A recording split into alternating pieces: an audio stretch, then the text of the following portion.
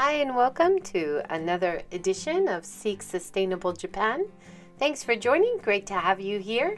I'm JJ Walsh, your host in Hiroshima, Japan. And today we are talking with the amazing Alex Kerr. Now, anyone who knows Japan, who's read about Japan, has definitely heard of Alex Kerr and all his wonderful books. He wrote books such as Lost Japan, Dogs and Demons, Living in Japan, Another Kyoto, Finding the Heart Sutra, Another Bangkok, Bangkok Found, and now Hidden Japan. So in this episode, we're talking about his latest book, which was published this year by Tuttle in 2023, called Hidden Japan. And it was originally written for the Japanese market because in his books, Dogs and Demons, he talks about this in the talk, a future take that in the future, because Japan was losing a lot of its beautiful old traditional villages because of new development choices, people moving away, not able to keep these towns alive, that it would really turn off the international visitors coming to Japan. But he says he was wrong. That didn't really happen. But what did happen is that the Japanese people did notice that this loss of culture and tradition was happening. And so originally he wrote this book and these ideas about certain villages around Japan which still retain their beautiful culture and landscape and heritage, and wanted to share that with them. But then for years, people like me, who knew that he had written this only in Japanese, were bugging him to please write an English version. And so here it is. 10 examples of destinations around Japan, which for some magical reason have still retained this beautiful balance of heritage, landscape, and natural views, as well as traditional and cultural assets that so many other places seem to have lost. It's a wonderful read and a great conversation. Once again, Alex answers so many great questions from our viewers as we were live, and I hope you enjoy it. And once again, we have the pleasure of talking with author Alex Kerr. Thank you so much for joining. Hi, JJ. It's always a pleasure. It's wonderful. And this is your new book this year, Hidden Japan, An Astonishing World of Thatched Villages, Ancient Shrines and Primeval Forests. And this was a long time coming to the English version. Originally, it was in Japanese, right? That's right. Yes, I did it in Japanese some years ago. The research for it, or the travels for it, were done back in 2018 and 19. Yeah. And then it came out during COVID in Japanese, and finally in English in America just like 2 months ago. Wow. Yeah, it's amazing to see another wonderful book of yours. And Alex, you always focus on slower, more meaningful, sustainable travel. You talk a little bit about the over-tourism problems that we're having. But one of the things that really struck me is you said in the introduction, you made a prediction in Dogs and Demons that the modern development and loss of culture in Japan would really turn off international visitors. And that didn't really happen, right? No, I was dead wrong on that. So then that's why you wrote this book for the Japanese audience, because they would have a better understanding of what was being lost. Is that right? Yeah, well, the thing about foreign travelers, and I understand this, I mean, they've come to see what's wonderful about Japan, right? And so obviously they'll be looking for that. And that's to their credit, as people that love this country and are interested.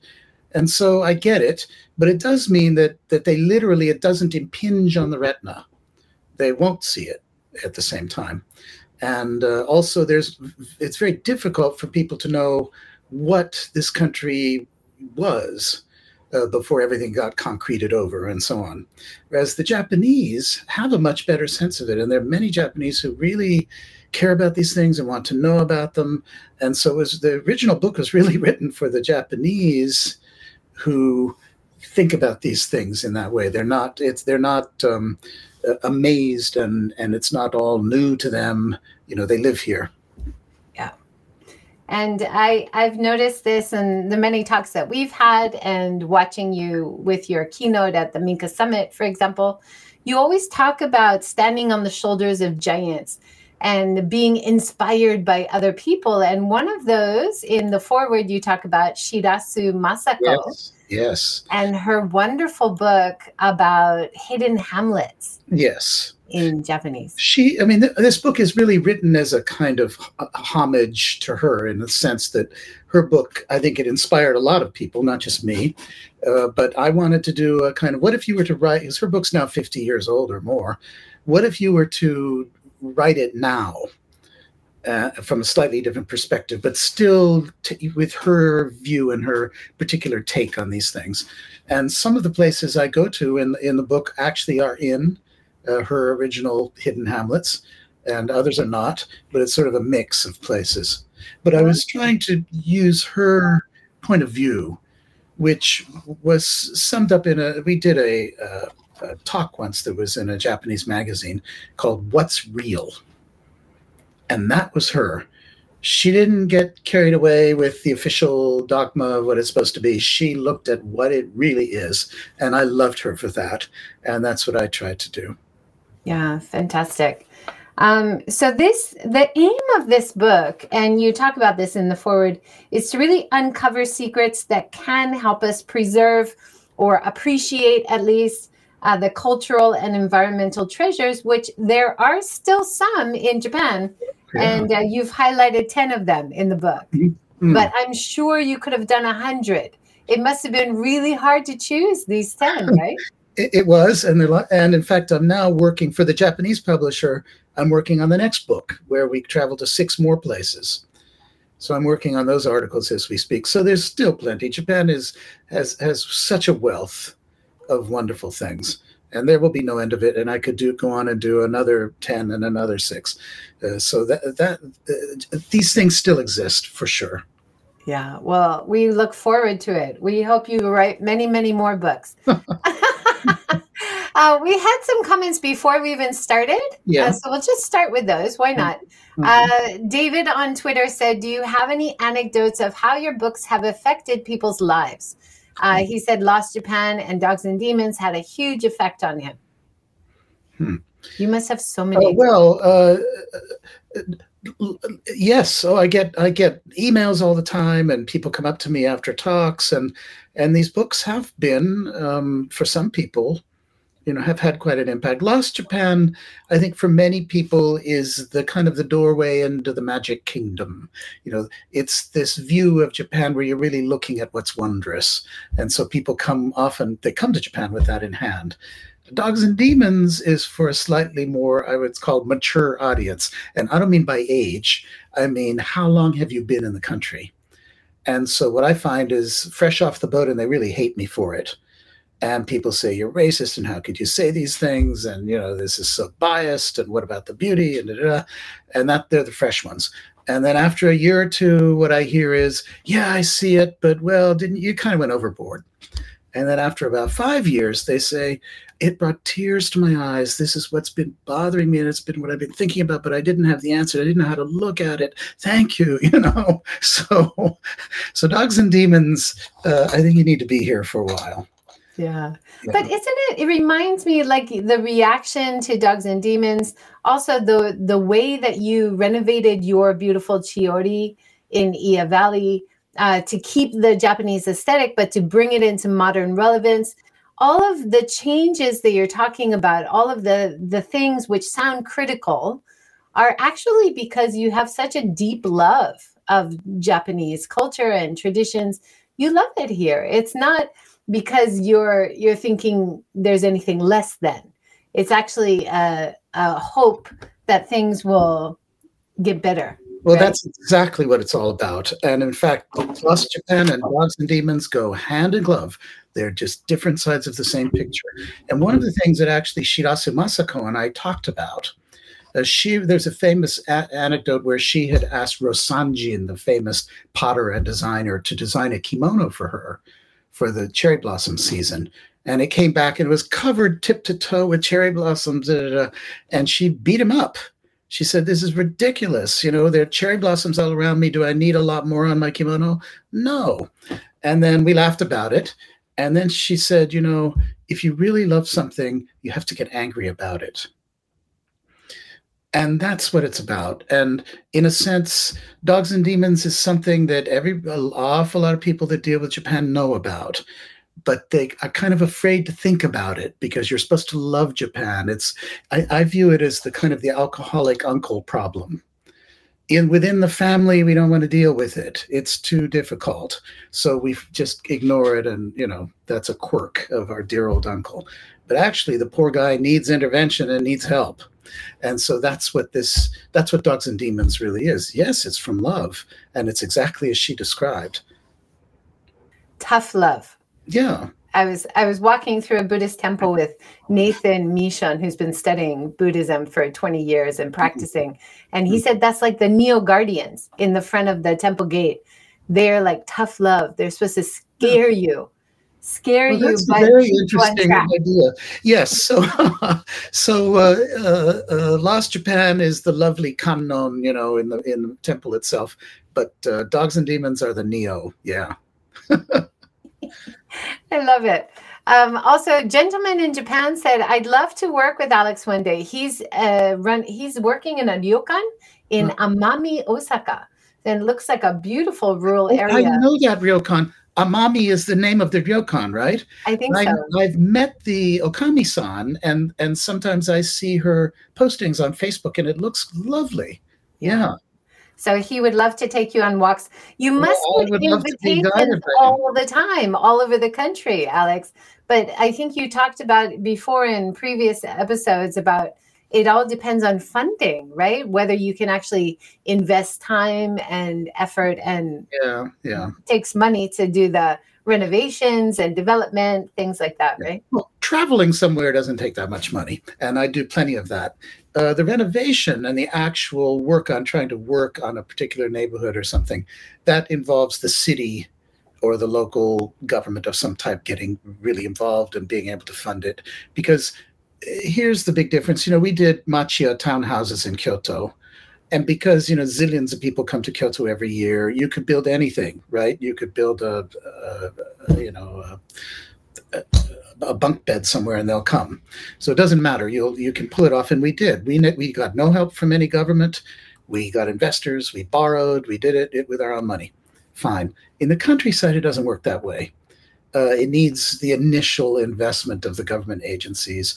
And once they get it up and going, then it takes on its own life and the locals can manage it, and it starts to bring in people and money and interest from outside, and it can all happen. But it really depends on that for a lot of these towns. Yeah, you've also talked about like what you were able to set up in the Iya Valley, that talking about zero-yen tourism. Zero-yen tourism. The tour bus versus the slower, longer stay in a renovated cottage. You just catch us up on that, because that's a key part of this book as well.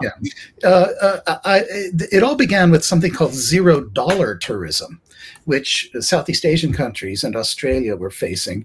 And the origin of this name was tour groups from China, where they would sell the tickets in Shanghai. They would come to Bali or something. They'd stay in a Chinese hotel and ride a Chinese bus and eat in a Chinese restaurant. And all the money was Alipay and went back to China. And none of it came into Bali. And so they started calling it $0 tourism. And now there are laws about this in Vietnam and some other places on this particular issue to try to prove it, because it became an issue. But going way beyond the Chinese, if you think of it from a broader point of view, $0 tourism is where it looks great. There are a lot of numbers and plenty of people coming, but they're not spending money, or if they are, it's not going into the local economy, right? And a great example of that would be Shirakawa, the famous thatched roof village, which gets incredible numbers. I think it's maybe, oh gosh, 1.4 million, I think, there's something like that. I don't know if that number is correct, but that's in the neighborhood every year. But when they did a study, they figured out that after 40 minutes they left. They may or may not have bought a 100 yen drink from the vending machine, but they use the toilet, they use the parking lot, they leave trash. It causes actually expense for the village, and so that's $0, or we can now call it 0 yen tourism. And unfortunately, that's the kind of thing that government agencies love, right? Because they can look at those statistics and, wow, we got 1 million people, fabulous. But when you look at the content of it, it isn't necessarily beneficial. And of course, the answer is slow tourism and getting people to spend the night, walk through the town. I mean, one of the key things I talk a lot about is access. In Japan, access must always be right next to the temple. You've got to have a huge parking lot and a Michino Eki where they sell goods and so on. And no, in Europe, they're doing the opposite. Hundreds of downtowns have now closed to cars. You make people walk, which runs against. That's such a good example. In the book, you gave an example of going to Stonehenge. Yes. Oh, yeah.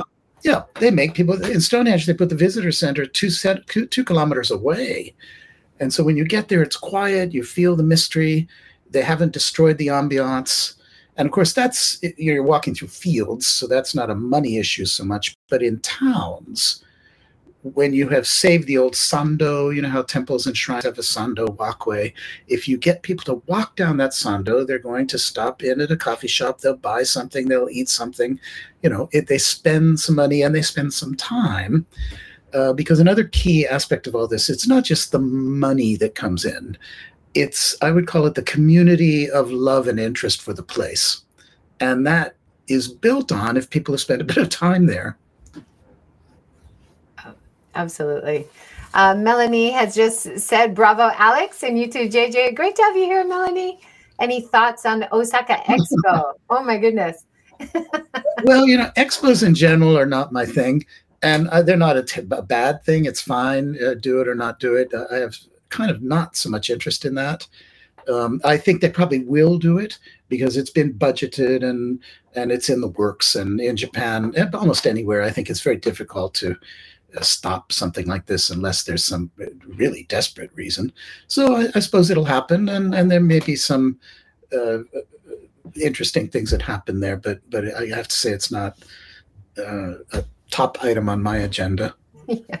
It's sometimes a great place to walk around if you're in the travel industry and see places you haven't really thought about and see how they're really trying to develop it in a more sustainable way with like you did in Ia Valley. It's not only about the guest houses. It's once you make the guest house, you bring more people in who are going to cater to those visitors who are going to want to eat there. You need staff for the places. It's developing community. And the last time I went to a tourism expo, I was actually impressed to find some of those, that it wasn't just the top sites, that it was smaller communities talking about using tourism as a way to rebuild. Well, that's happening in Japan.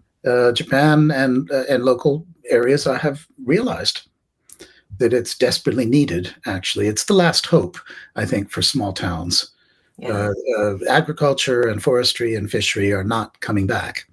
They should. There are ways. If the government was far-sighted, they could, but they're not. It's not going to happen.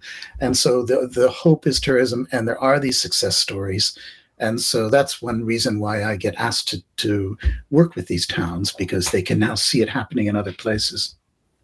Yeah, you mentioned a couple of the places in the book. You mentioned it's appealing to people as an eye turn, like an appealing place to go from the cities out to these rural areas to set up new businesses, young entrepreneurs.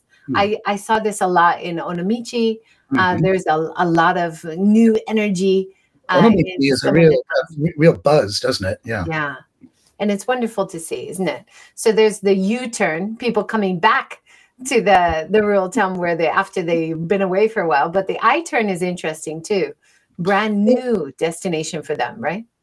Yes, and that was happening already, but here's where COVID actually played an advantageous role in that it got people out of their offices and people learned how to work virtually.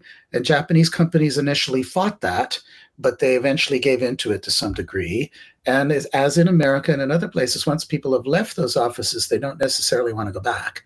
And so what they find is that those who are lucky enough to have a company that will still allow it, and there are some, can go to the countryside.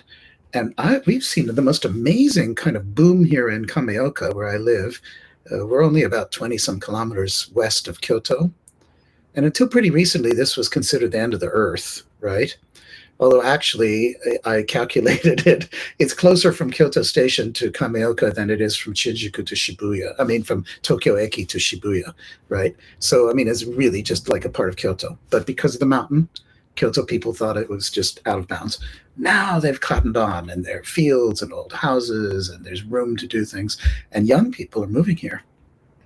Yeah, interesting. We had a comment from Yunohara. Hi, Joy and Alex. Lee from Eugene here, wondering if it was difficult for Alex to get Chiori started as a guest house at the very beginning, hiring staff, providing meals, that kind of thing. Was it a lot of hurdles? Okay, well, hi, Lee, and I've been dying to get to Eugene, actually, and see you. So that's, you're reminding me of something I really want to do. And good luck to your project. The thing about Chiori is it happens so slowly. And there are actually several phases in this. We're talking this year, in fact, is exactly 50 years since I bought that house.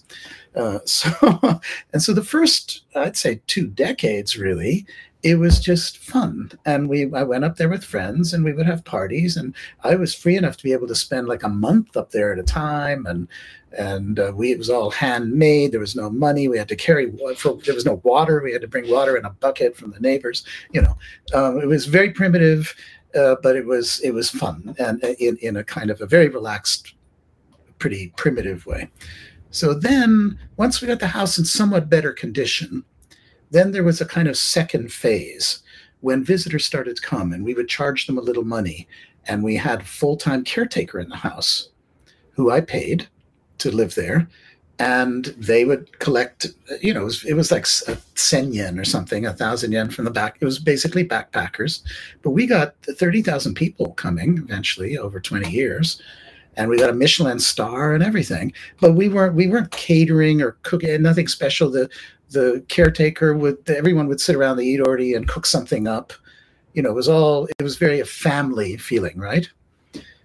Then came the big redo of Chiori when we finally made it comfortable, which is put in proper toilet and bath and air conditioning and a nice kitchen and etc., and really raised it up to the level of a proper inn, really, although it's not an inn, it's a single house, but where we could start. And that's when we also did the other 8 houses right around that time up in, so we now have 9 in Iya. Once you have more than one, then you have the infrastructure. It makes sense to hire several people. You can start to pay salaries. You can also, both Chiori and the other houses got officially registered with the government. We got the licenses that we needed. All that happened in the early, after 2012, which is when Chiori got sort of the ultimate restoration. And at that point, we had enough experience also because we had done this in Kyoto and in other places first, before Iya. And so we kind of knew what to do. So I'm not sure that this is very helpful for someone that's just starting now, because we just took our time on this. But overall, you've done over 40 projects around Japan. Yeah. Oh, yeah. Right? Yeah. That's amazing. Yeah, and each one was they're all very different. And the local involvement is always very different, and the issues are very different. One thing I would say is that generally,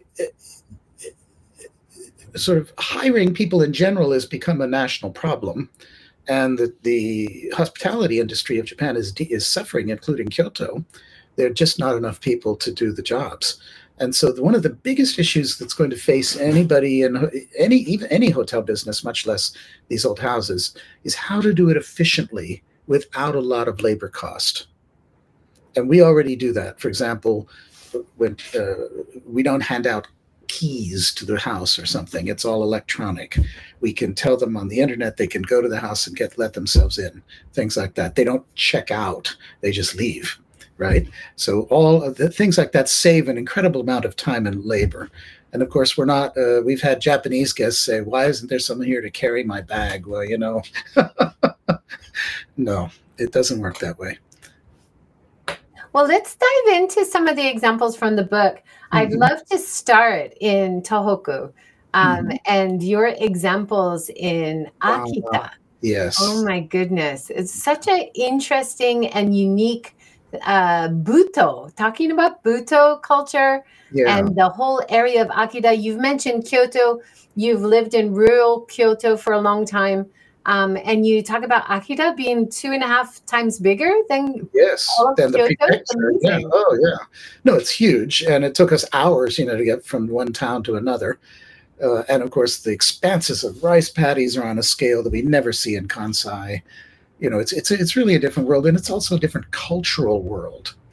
And so that was what you've got it marked, Kamaitachi Museum. And what this is all about is, of course, I think most of our viewers would know what Buto is. Curiously, a lot of Japanese do not nowadays. So it's sort of more famous internationally, this.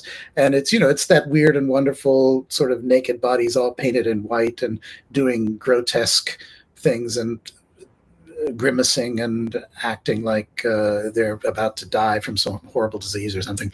That's the look of Buto.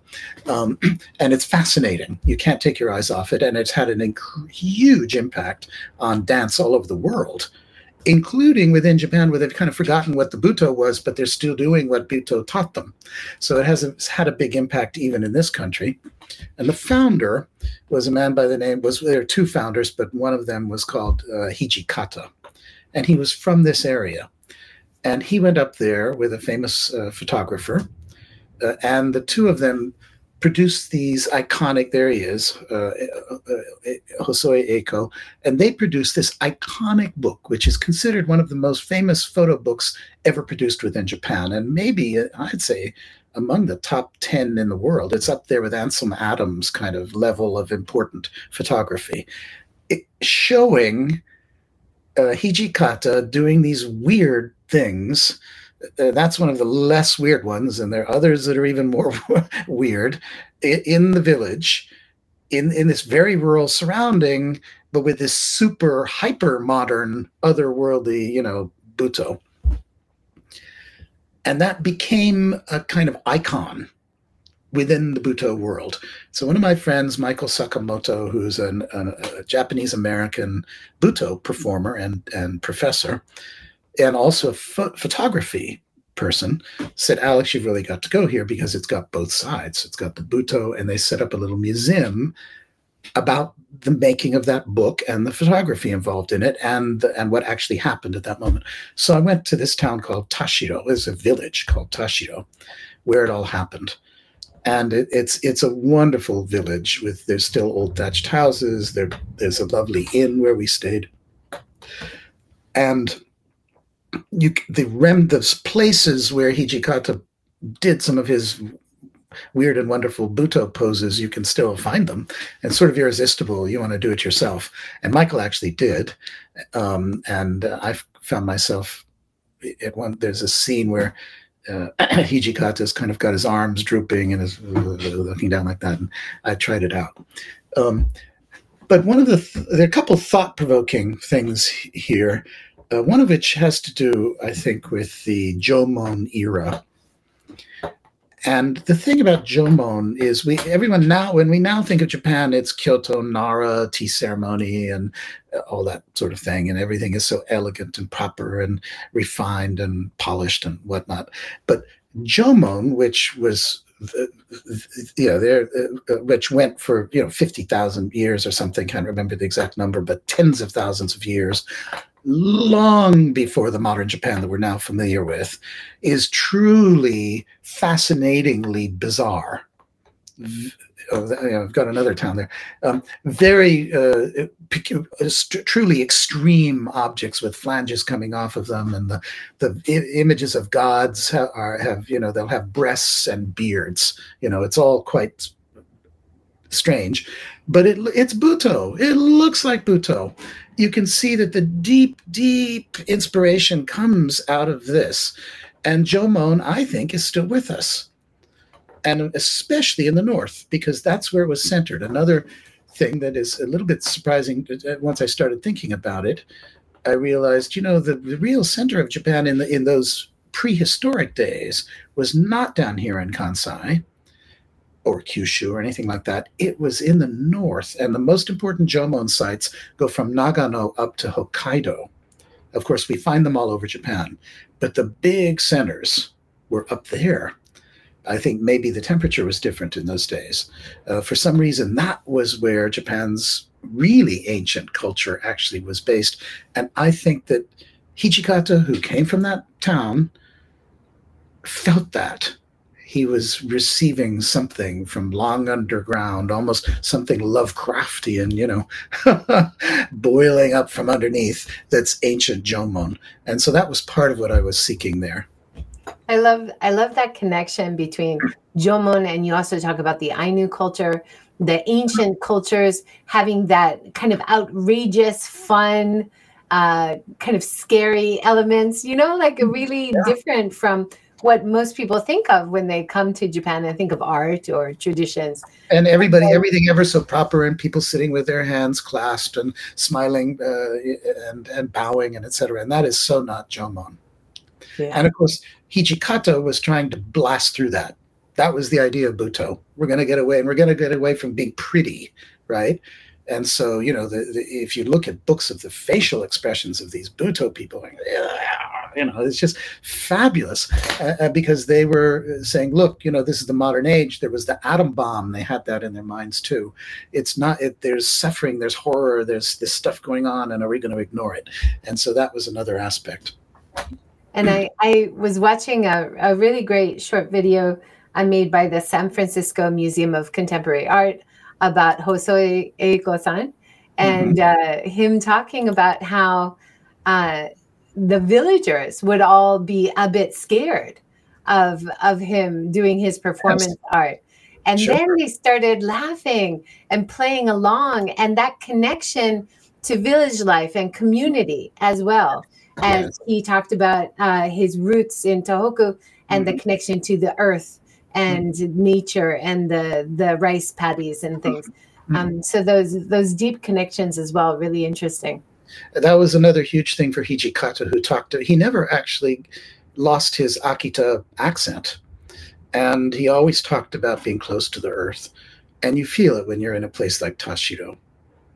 And so that's, I think Tashiro is really a kind of site of pilgrimage. And I think anyone interested in Buto, certainly, and in Japanese photography, and in the countryside, what the countryside really used to be, then you'd go to Tashiro.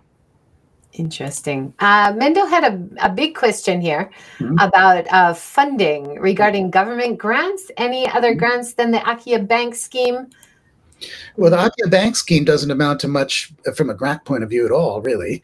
It's just a system to help people, somebody seeking an Akiya find an Akiya. There's not much money there, sadly. But there is money, all kinds of money in different agencies to, for example, restore old town lands as cityscapes, or to help townships restore these old houses and use them as guest houses, and even for soft, so-called softo, as they like to say in Japan. That is to say, not a building thing, but a program or an event or something like that. All these different agencies have these menus, and that's actually part of what I do. That's part of what our consulting is we go to, because the villages and the towns often don't know what's available, and we'll say, look, if you do this, there is this funding over here that you can apply for, and you would be able to expand what you do, and here's how to do it. And so, yes, that's crucial. There's unfortunately, so that's the good news, that there are these budgets, there are these grants. The bad news is almost all of it has got to be applied through your government, your local township. And if they're the kind of people that are forward-looking and are interested, they'll help you do it and they'll get involved. And if they're not, then you'll just go nowhere. And it's very difficult for a private individual to apply for these things. Yeah. Just stepping back a little bit, you made a comment about Village Japan and how you studied under John Hall. I did. And in the prologue as well, writing about how even your book, Lost Japan, there's even more lost over time. But when you were talking about this book, Village Japan, that seemed like these villages would last forever, that they were very strong and stable. Things have really changed since then, right? Well, that was something I wrote, which is, in the days when I was at Yale and studying under John Hall, and I actually wrote my senior thesis about Iya, right? Because I'd already found Chiori by then. And of course, he was the great American expert on Japanese villages and had written this book, Village Japan. And at that point, of course, Iya was facing changes, but still this ancient village life that had been there for thousands of years felt like it would go on with some changes more or less forever. And of course, in recent years, we're seeing a collapse. And we're seeing it disappear before our eyes. And that will happen to Tashido too, I fear, although a little more slowly. Tashido's in better shape, which is why it's touching, because this is the Village Japan that John Hall was writing about in Okayama, I believe is where he was. But up there in the north, it's still there. That's so good to hear. So it's a precious thing to see if you have the chance. And don't you feel like with every book that you write, Alex, you're documenting history as a way of this is Japan right now, and then you talk about dogs and demons, and some things weren't true and some things are true. It's a really interesting landmark and a little point of history, isn't it? Well, we're back to this thing about what's real. And in fact, one of the issues in writing this new book is the point of this book is let's rediscover these wonderful, somewhat hidden things that people don't really know about, but they're there and they're precious. But at the same time, it's not like I suddenly decided to forget about the fact that the rivers are destroyed and the mountains are concreted and so on. That's real too. And so dogs and demons must also exist in this book in order for it to be real. And so it's there. And I do talk about issues such as forestry. One of the things I'm very proud about, by the way, I'm going to personally say that one thing that I'm proud about in this new book is I think I might be the first foreign writer who's ever looked at Japan's trees. People don't talk about trees. It's really ignored in the literature. And they go to the famous temple and they ignore the huge, fabulous ancient tree that's right next to it or whatever. They're looking at moss gardens. And especially people don't look at the mountainsides and the forests and what were the trees of Japan and what happened to those trees. That's talked about a lot in this book. And so one thing that's a kind of major sub-story of the book is trees. And I'm very happy that I was able to do that. And in fact, in the new book that I've just done, one of the places we go to is Aomori. And that's entirely what we do in Aomori is we find trees. And that was when you talked at the Setouchi 7 summit, which I went to here in Hiroshima, you talked about even city trees being cut down. Oh, well, city trees is a truly tragic tale in modern Japan. And this is something, again, that people mostly haven't commented on, but quietly, but very thoroughly, Japan has embarked and it's happened pretty fast in the last 2 or 3 years, or maybe 5 years, but I'd give it 2 or 3 is when it really sped up, on a massive tree extirpation campaign. And trees are disappearing. Big trees and old trees are disappearing with incredible speed from city streets, from university campuses, from gardens and city parks. it's astonishing because trees are dirty and dangerous, and that has become really an accepted dogma. And I see it everywhere, and it's really tragic. And so this is something I talk about to get the word out there, because again, a lot of people literally don't see it. Partly because once the tree's gone, how do you see that it's gone, right? Unless you knew there had been a tree there. It's one of my favorite things about traveling is seeing old growth trees, and especially if you see the twisted straw and the white paper on it, because then you know they realize and they're preserving it, and it's special. Those it's exist in many in Shikoku, right? Those exist, but I can tell you, in public spaces, any old or tall tree will be cut down. And it runs so against the trend of other advanced countries. I mean, New York has planted literally millions of trees. You look at a photo of Fifth Avenue, you'll be astonished. It's enormous, beautiful green trees the whole way, right? Singapore, oh my God, the freeway from the airport into town has actually appeared in World Garden books as a garden. So it doesn't have to happen, and it's not some kind of sign of progress or something. Anyway, here I'm getting into my dogs and demons mode. Yeah. But in any case, I do want to look at trees and talk about trees. What's important, and especially in our urban areas where we have so much concrete, like Jingugayan in well, that's a classic case, right? 100-year-old trees are going to be cut down in one swath. So yeah, but it's not only these issues of city trees and trees cutting down or not. It's what are we looking at? What are the trees? Let's think about it. What are the trees that really were part of this tradition and that were valued, and what did they stand for, and where are the great ones? That's something else I'm interested in. Well, I love that in the book. There's so many different examples of just going somewhere that's not famous, appreciating the small details. You do that so well in your videos on your YouTube channel, in your books, even talking about Basho and him looking quietly at a mountain and writing poetry, that he didn't write about famous places that everybody went to, right?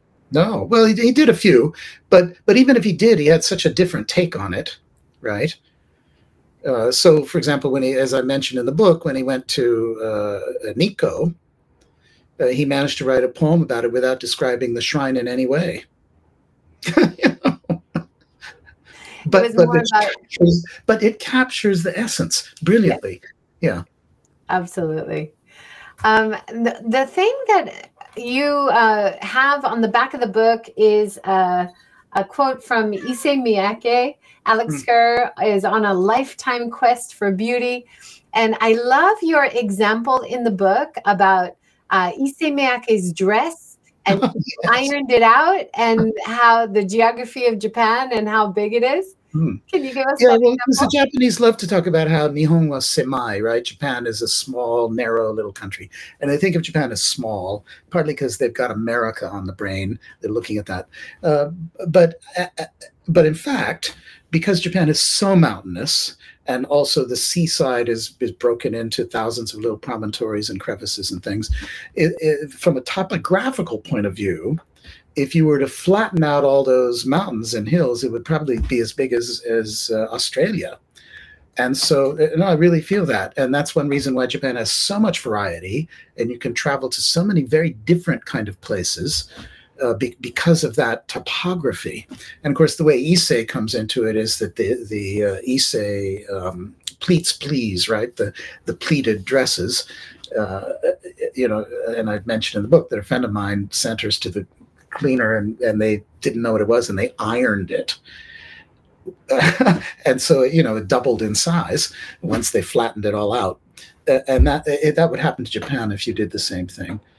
And you talk about examples of that a few times, like the rice paddies, having beautiful terraced rice paddies up on the hill, and the old ones have these tiny little lanes, kind of like the rivets of the Issey Miyake dress. So it follows you through the book a little bit. I love those examples. Well, and also another thing about sort of one of the key things I think that I think I'm always trying to talk about, but especially in this book, is let's try to know what we're looking at. So people look at rice paddies, oh, lovely rice paddies. But actually, there are two kinds of rice paddies there. Thank you. You've just shown the oldest kind, which is like a topography map, right? Where it just goes along with the altitude of the hill or the mountain. And then this newer type, which is part of a big government national campaign to flatten them all out and to create these kind of larger, straighter rice paddies, which is where mostly it's going. And so those smallish ones that kind of curve along with the topography are rarer now. And they're both beautiful. And so I enjoy looking at both types, but it's interesting to just know what you're looking at. And so that's something that I also kind of talked about. Yeah, we noticed the rice planting, rice harvesting is becoming a time in connection with holidays to get your family to come and help you because of the labor shortage. So a lot of rice planting is now done at Golden Week, right? To get the family from the cities to come and help. It shows that we're having a big decline in farmers in Japan. Oh, well, yes. And another issue which is really happening to Japan is the rewilding of Japan. If you travel anywhere in the countryside, you'll see a good percentage of the rice paddies are literally thrown away. They don't plant them anymore. There's just grasses growing there. And other fields, we're getting wild feral animals, wild boar and deer and all that kind of thing. And it's because there are just no more people. And in a way, of course, I think that probably the right way to think of it going forward. Of course, the government's approach on all these things is we're going to protect, we're going to save, we're going to pour money into it, and we're going to, keep it the way it always was. You can't. So rewilding is going to happen, like it or not. And this is where Great Britain, UK, is kind of ahead of a lot of people. And they're actually big stretches of the countryside are now set aside for rewilding. And what they do, though, which is, I think, very thought-provoking, is they don't just walk away from it and let the weeds grow. They say, what were the plants that originally grew here? What were the animals that originally lived here? And they reintroduce beavers and that sort of thing. And they try to bring it back to the natural environment, the wild environment that had been there. So it's a controlled rewilding. In Japan, it's a chaotic rewilding that's just happening between the cracks because nobody's paying attention. Well, that reminds me of my talk with Alex KT Martin from Japan Times about some people trying to bring back the wolf to Japan to have a natural apex predator. Mm-hmm. What's your thoughts on that? Is it time to bring back the wolf? Well, these are wolves and that kind of animal are really difficult. And I think in Japan, I think that's probably not going to fly, sadly, because if you had more wide open spaces, you might be able to do it. But I think where people are still living in fairly dense villages, and especially now that everybody's older and they can't cope with it, I think that'll be difficult here. Yeah, we've had in the news some bear attacks, and it's if you're living in a rural area and you're getting on in age, and another predator around is not really going to attract people, is it? Yeah. But one of that kind of connects to the Noto Peninsula, and there were so many great examples from that area that you talk about. Mm-hmm. And the fact that back in history, actually, it was middle route of the famous trade route, the famous trade ships, right? Yeah.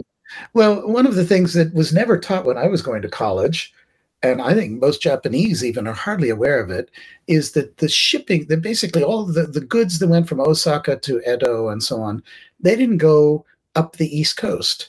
And they didn't because it was stormy and there were not very good harbors. And also they didn't go along the old Tokaido road either. People went up the road, but not freight.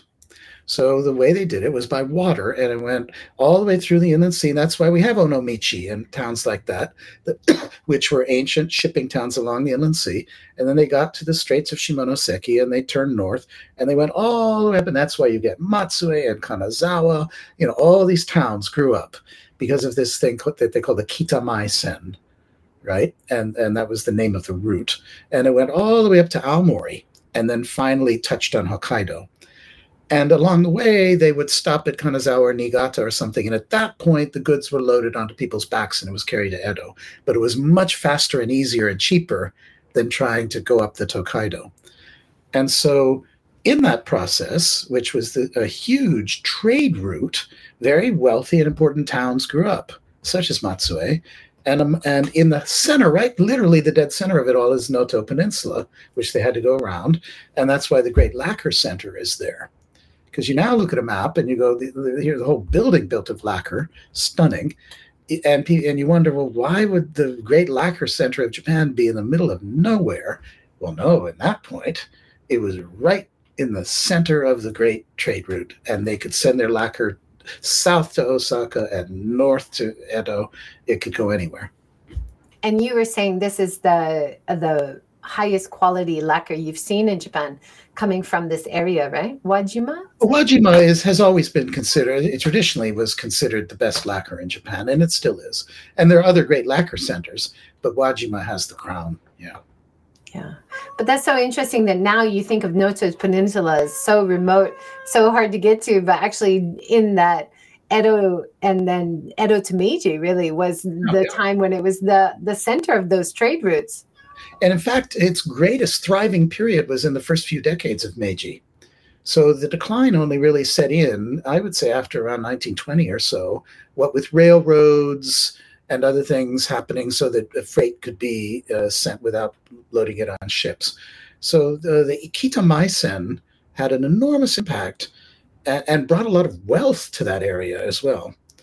And this has all been kind of, in my travels of the last few years, this has been one of these things that I really learned about. I just didn't know.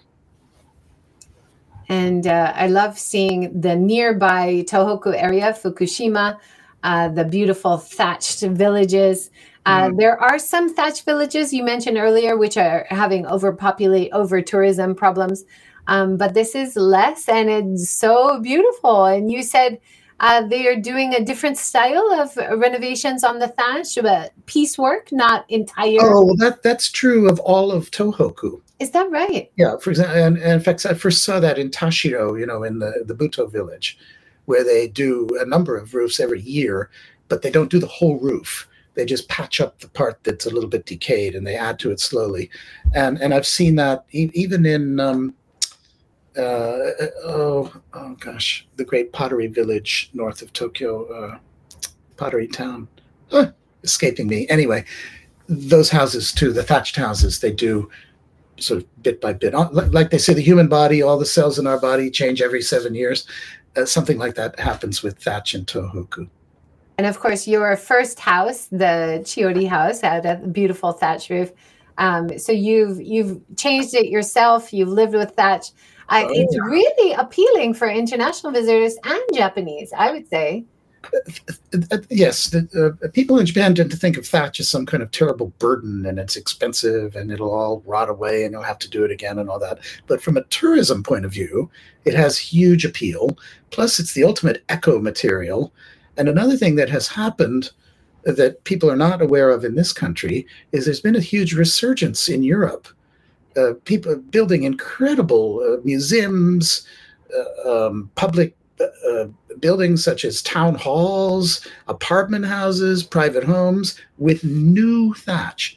Not that they haven't restored something old, and they're doing incredibly adventurous contemporary ideas. And now there's some thatchers in Japan that have caught on to it. And so it's starting to get into this country, the idea that thatch is a contemporary material as well. Which is really exciting. I remember you saying one of the big issues for areas that want to redo thatch houses is they first have to grow the right pampas grass or right kind of straw? Well, growing it sounds like it's planted and grown. They just need to let the mountains where it was growing be. So the Right. hard part is not the growing so much as the cutting, because you really can't cut the thatch until it gets rather cold and wintry, because you need this long, stable stem of the thatch, which is, and so, you know, people going up into those mountainsides and cutting thatch in December or January, it's harder and harder to find people that'll do it. And you've told me if you take care of it, you keep it dry, it can last over 100 years? Well, you'd have to do some work on it in the meantime, but it can certainly last 40 to 50 years. And that's longer than a tin roof will last you. It's beautiful too. Yeah. It just has so much appeal. Oh, I can't believe we've only got 8 minutes left, Alex. We're having such a great conversation. We've barely dived in. I noticed someone in the Melanie in the comments has said Mashko. Yes, in Mashko, there's one of the great potters there has an enormous, beautiful thatched house, and they do it in that piecemeal way. And that's one of the first places I saw that happening. Now, let's talk about Totori, because you just got back from a trip in Totori. Yeah, yesterday. And Totori is in your book. Really interesting areas. Totori gets the least visitors, even less than Tohoku area, I've heard. Yes. And you talk about Chizu and Yazu. Yazu. And yesterday I was in Yazu, but the book, which has this unique temple with a Shinto shrine inside the temple, which I have truly never seen anywhere else. Plus in Chizu, this astonishing, if you could go back to that, the Ishitani house. Yes. I mean, I think this is the Todaiji of Japanese houses. I've never seen a grander one ever. And it was a very wealthy lumber king. And so they built this house out of timbers that you will just never see anywhere. Vast, astonishing. And that exists in this distant sort of place that people don't go to. Yazu, where I was yesterday, is rather promising because the town is starting to pay attention to landscaping in a way that mostly hasn't happened so much in Japan. For example, getting them to paint signs in brown or more faded looking colors rather than the bright red and bright green and everything that you see. Painting guardrails along the highway instead of being shiny white, painting them brown, and giving some funds to local groups that are doing it. So I was quite impressed by that. That's great to hear. I sometimes hear about people getting funding to redo the walkways, the hiking paths as well, to make them safer, and that's wonderful. Unfortunately, what usually happens I was going to say, this took me right into, usually, sadly, when they're doing those hiking paths, it means putting in a lot of signage and bright red arrows go this way, and watch your head, and don't take photos, and don't smoke, and be careful of mountain fires, and and so it becomes littered with unsightly signage. Sadly, is the default. You know. Now here's a lovely case where they removed it. Yeah. Isn't that great to see? So you do have some positive examples that these signs are not impossible to remove. Maybe you can remove them. They can. I noticed all your beautiful pictures, Alex. All the lines are buried. I don't see lines in many of these. No. They've invested in burying the electrical wires. Yes, and so it does happen, and there is beginning to be a bit more consciousness. The town of Hagi, by the way, has strict color controls on signage for the whole town. So there are these sort of very promising signs too. Oh, that's good to hear. And I love these clay walls in Hagi. Yeah. By the way, I noticed one of our questions. Okay. It says, while driving through the countryside, I noticed a number of old kamingas that had their thatched roof covered in metal. Was that popular? Was it cheaper for a time? Whatever. Well, of course, it's an easy way because you don't have to keep rethatching, and it's cheaper. And so most of the thatched roofs of Japan, not just some, I'd say 95% of all the thatched roofs in Japan are now covered in metal. And that has a very beneficial impact because they didn't destroy them. And what they do, they don't remove the thatch. The thatch is where it always was, and they just put the tin on top, mostly. And so if you're inside looking up, you can see the thatch. And it's actually preserved and protected many tens of thousands of thatched roofs that exist all over the country, and you don't see it when you travel, because if you're looking for thatch, you won't see thatch. But the giveaway, by the way, anyone that's looking for these things, if it's a very high-pitched roof, and if it looks a little fat on the underside, you're looking at a thatched roof that's been tinned. And in fact, that is something I talked about in Hidden Japan, up in Fukushima and so on, where we were finding these, that there was actually a rich culture of old thatched roofs. It's just you didn't see it because of the tin. Well, Chris has just written that he harvested thatch. Oh, wonderful. Oh, good. Suzu. Oh, congratulations. I wish I could have been there. That's fantastic. Carolina says she's reading another Kyoto right now. She loves the book, and she'll definitely read another work of Mr. Kerr. Great. Well, wonderful. Happy to hear it. And Ellen said that she thought it looked like Hagi. It's wonderful that everyone's joining today, and you've been to so many of these wonderful places that Alex talks about in the books. It's really exciting. Do you have the feeling, Alex, that more and more visitors are willing to go out in the lesser known, less famous areas? I feel like there is a trend that way. Oh, I do. I agree with you completely. I see it everywhere. And you go to these places where nobody ever used to go, and then you see them. And I think it's partly a more mature tourist industry. Remember, this is the way it's always been in Europe. It isn't that just everybody went to Florence and that was it. No, they were always going to these little Tuscan towns and so on. That's been there for 100 years. In Japan, until pretty recently, it was just big bus tourism, and you packed them in, and they went from Tokyo to Kyoto and Osaka, back again. That's matured. And you have a lot of repeaters, and you have people that travel on their own, and Japanese too. It's not just foreigners who are willing now to experiment and go to these pretty unusual places. So yes, I think it's definitely changing. And people taking more time, not rushing around and just taking pictures with the sites. Of course, we have big places for mass tourism. We have to have the Instagram meccas. Yeah. But it's so nice to see enthusiasm through your book. Thankfully, you're giving us so many great insights as well. But it does seem a perfect time to come out with this book. I hope everybody reads it and gets inspired. Well, I do too, and thanks for asking about it. Yeah, wonderful. Is there anything we didn't talk about? We've got another minute, Alex. Any final words before we sign off? Well, I guess the one thing that the very last, it's not really a true chapter. It's just a little kind of epilogue at the end where I talked about tourism and the issues of over-tourism and the issues of what we should think about going forward in tourism. And this partly applies to people such as me as writers, because there is a question of how much I should write about these places if I don't want them to be destroyed. And in fact, in the new book, there are going to be, in this book, there's one spot where I never tell people its name or where it is in Hidden Japan. And in the new book, there will be several. But one of the things that's been on my mind is there's the issue when you're talking about tourism management. What do you do if you're a temple or a town, and you're on the receiving side, right? And there are many different policies and systems, and I call it technologies of management to reduce the downside of tourism, right? That's as a receiver.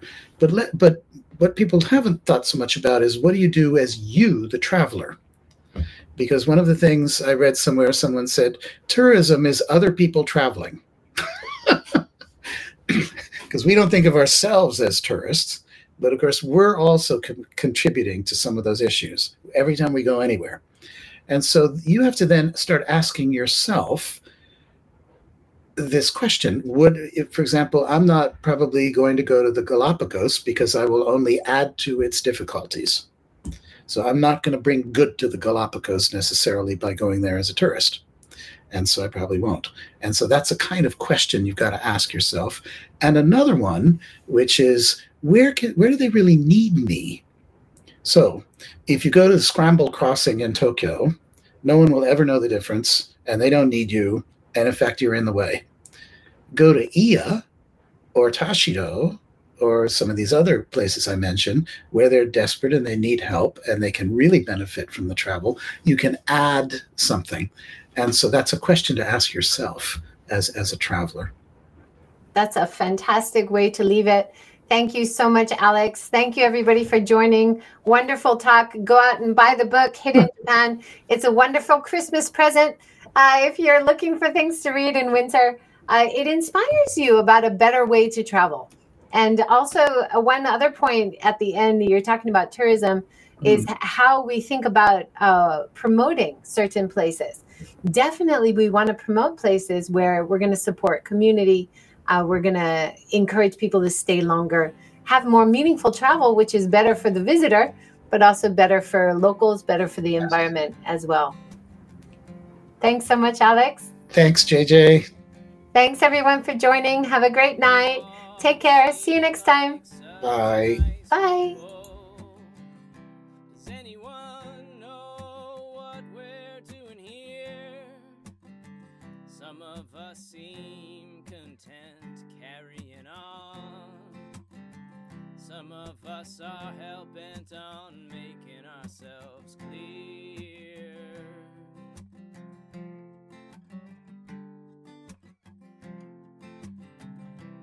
You all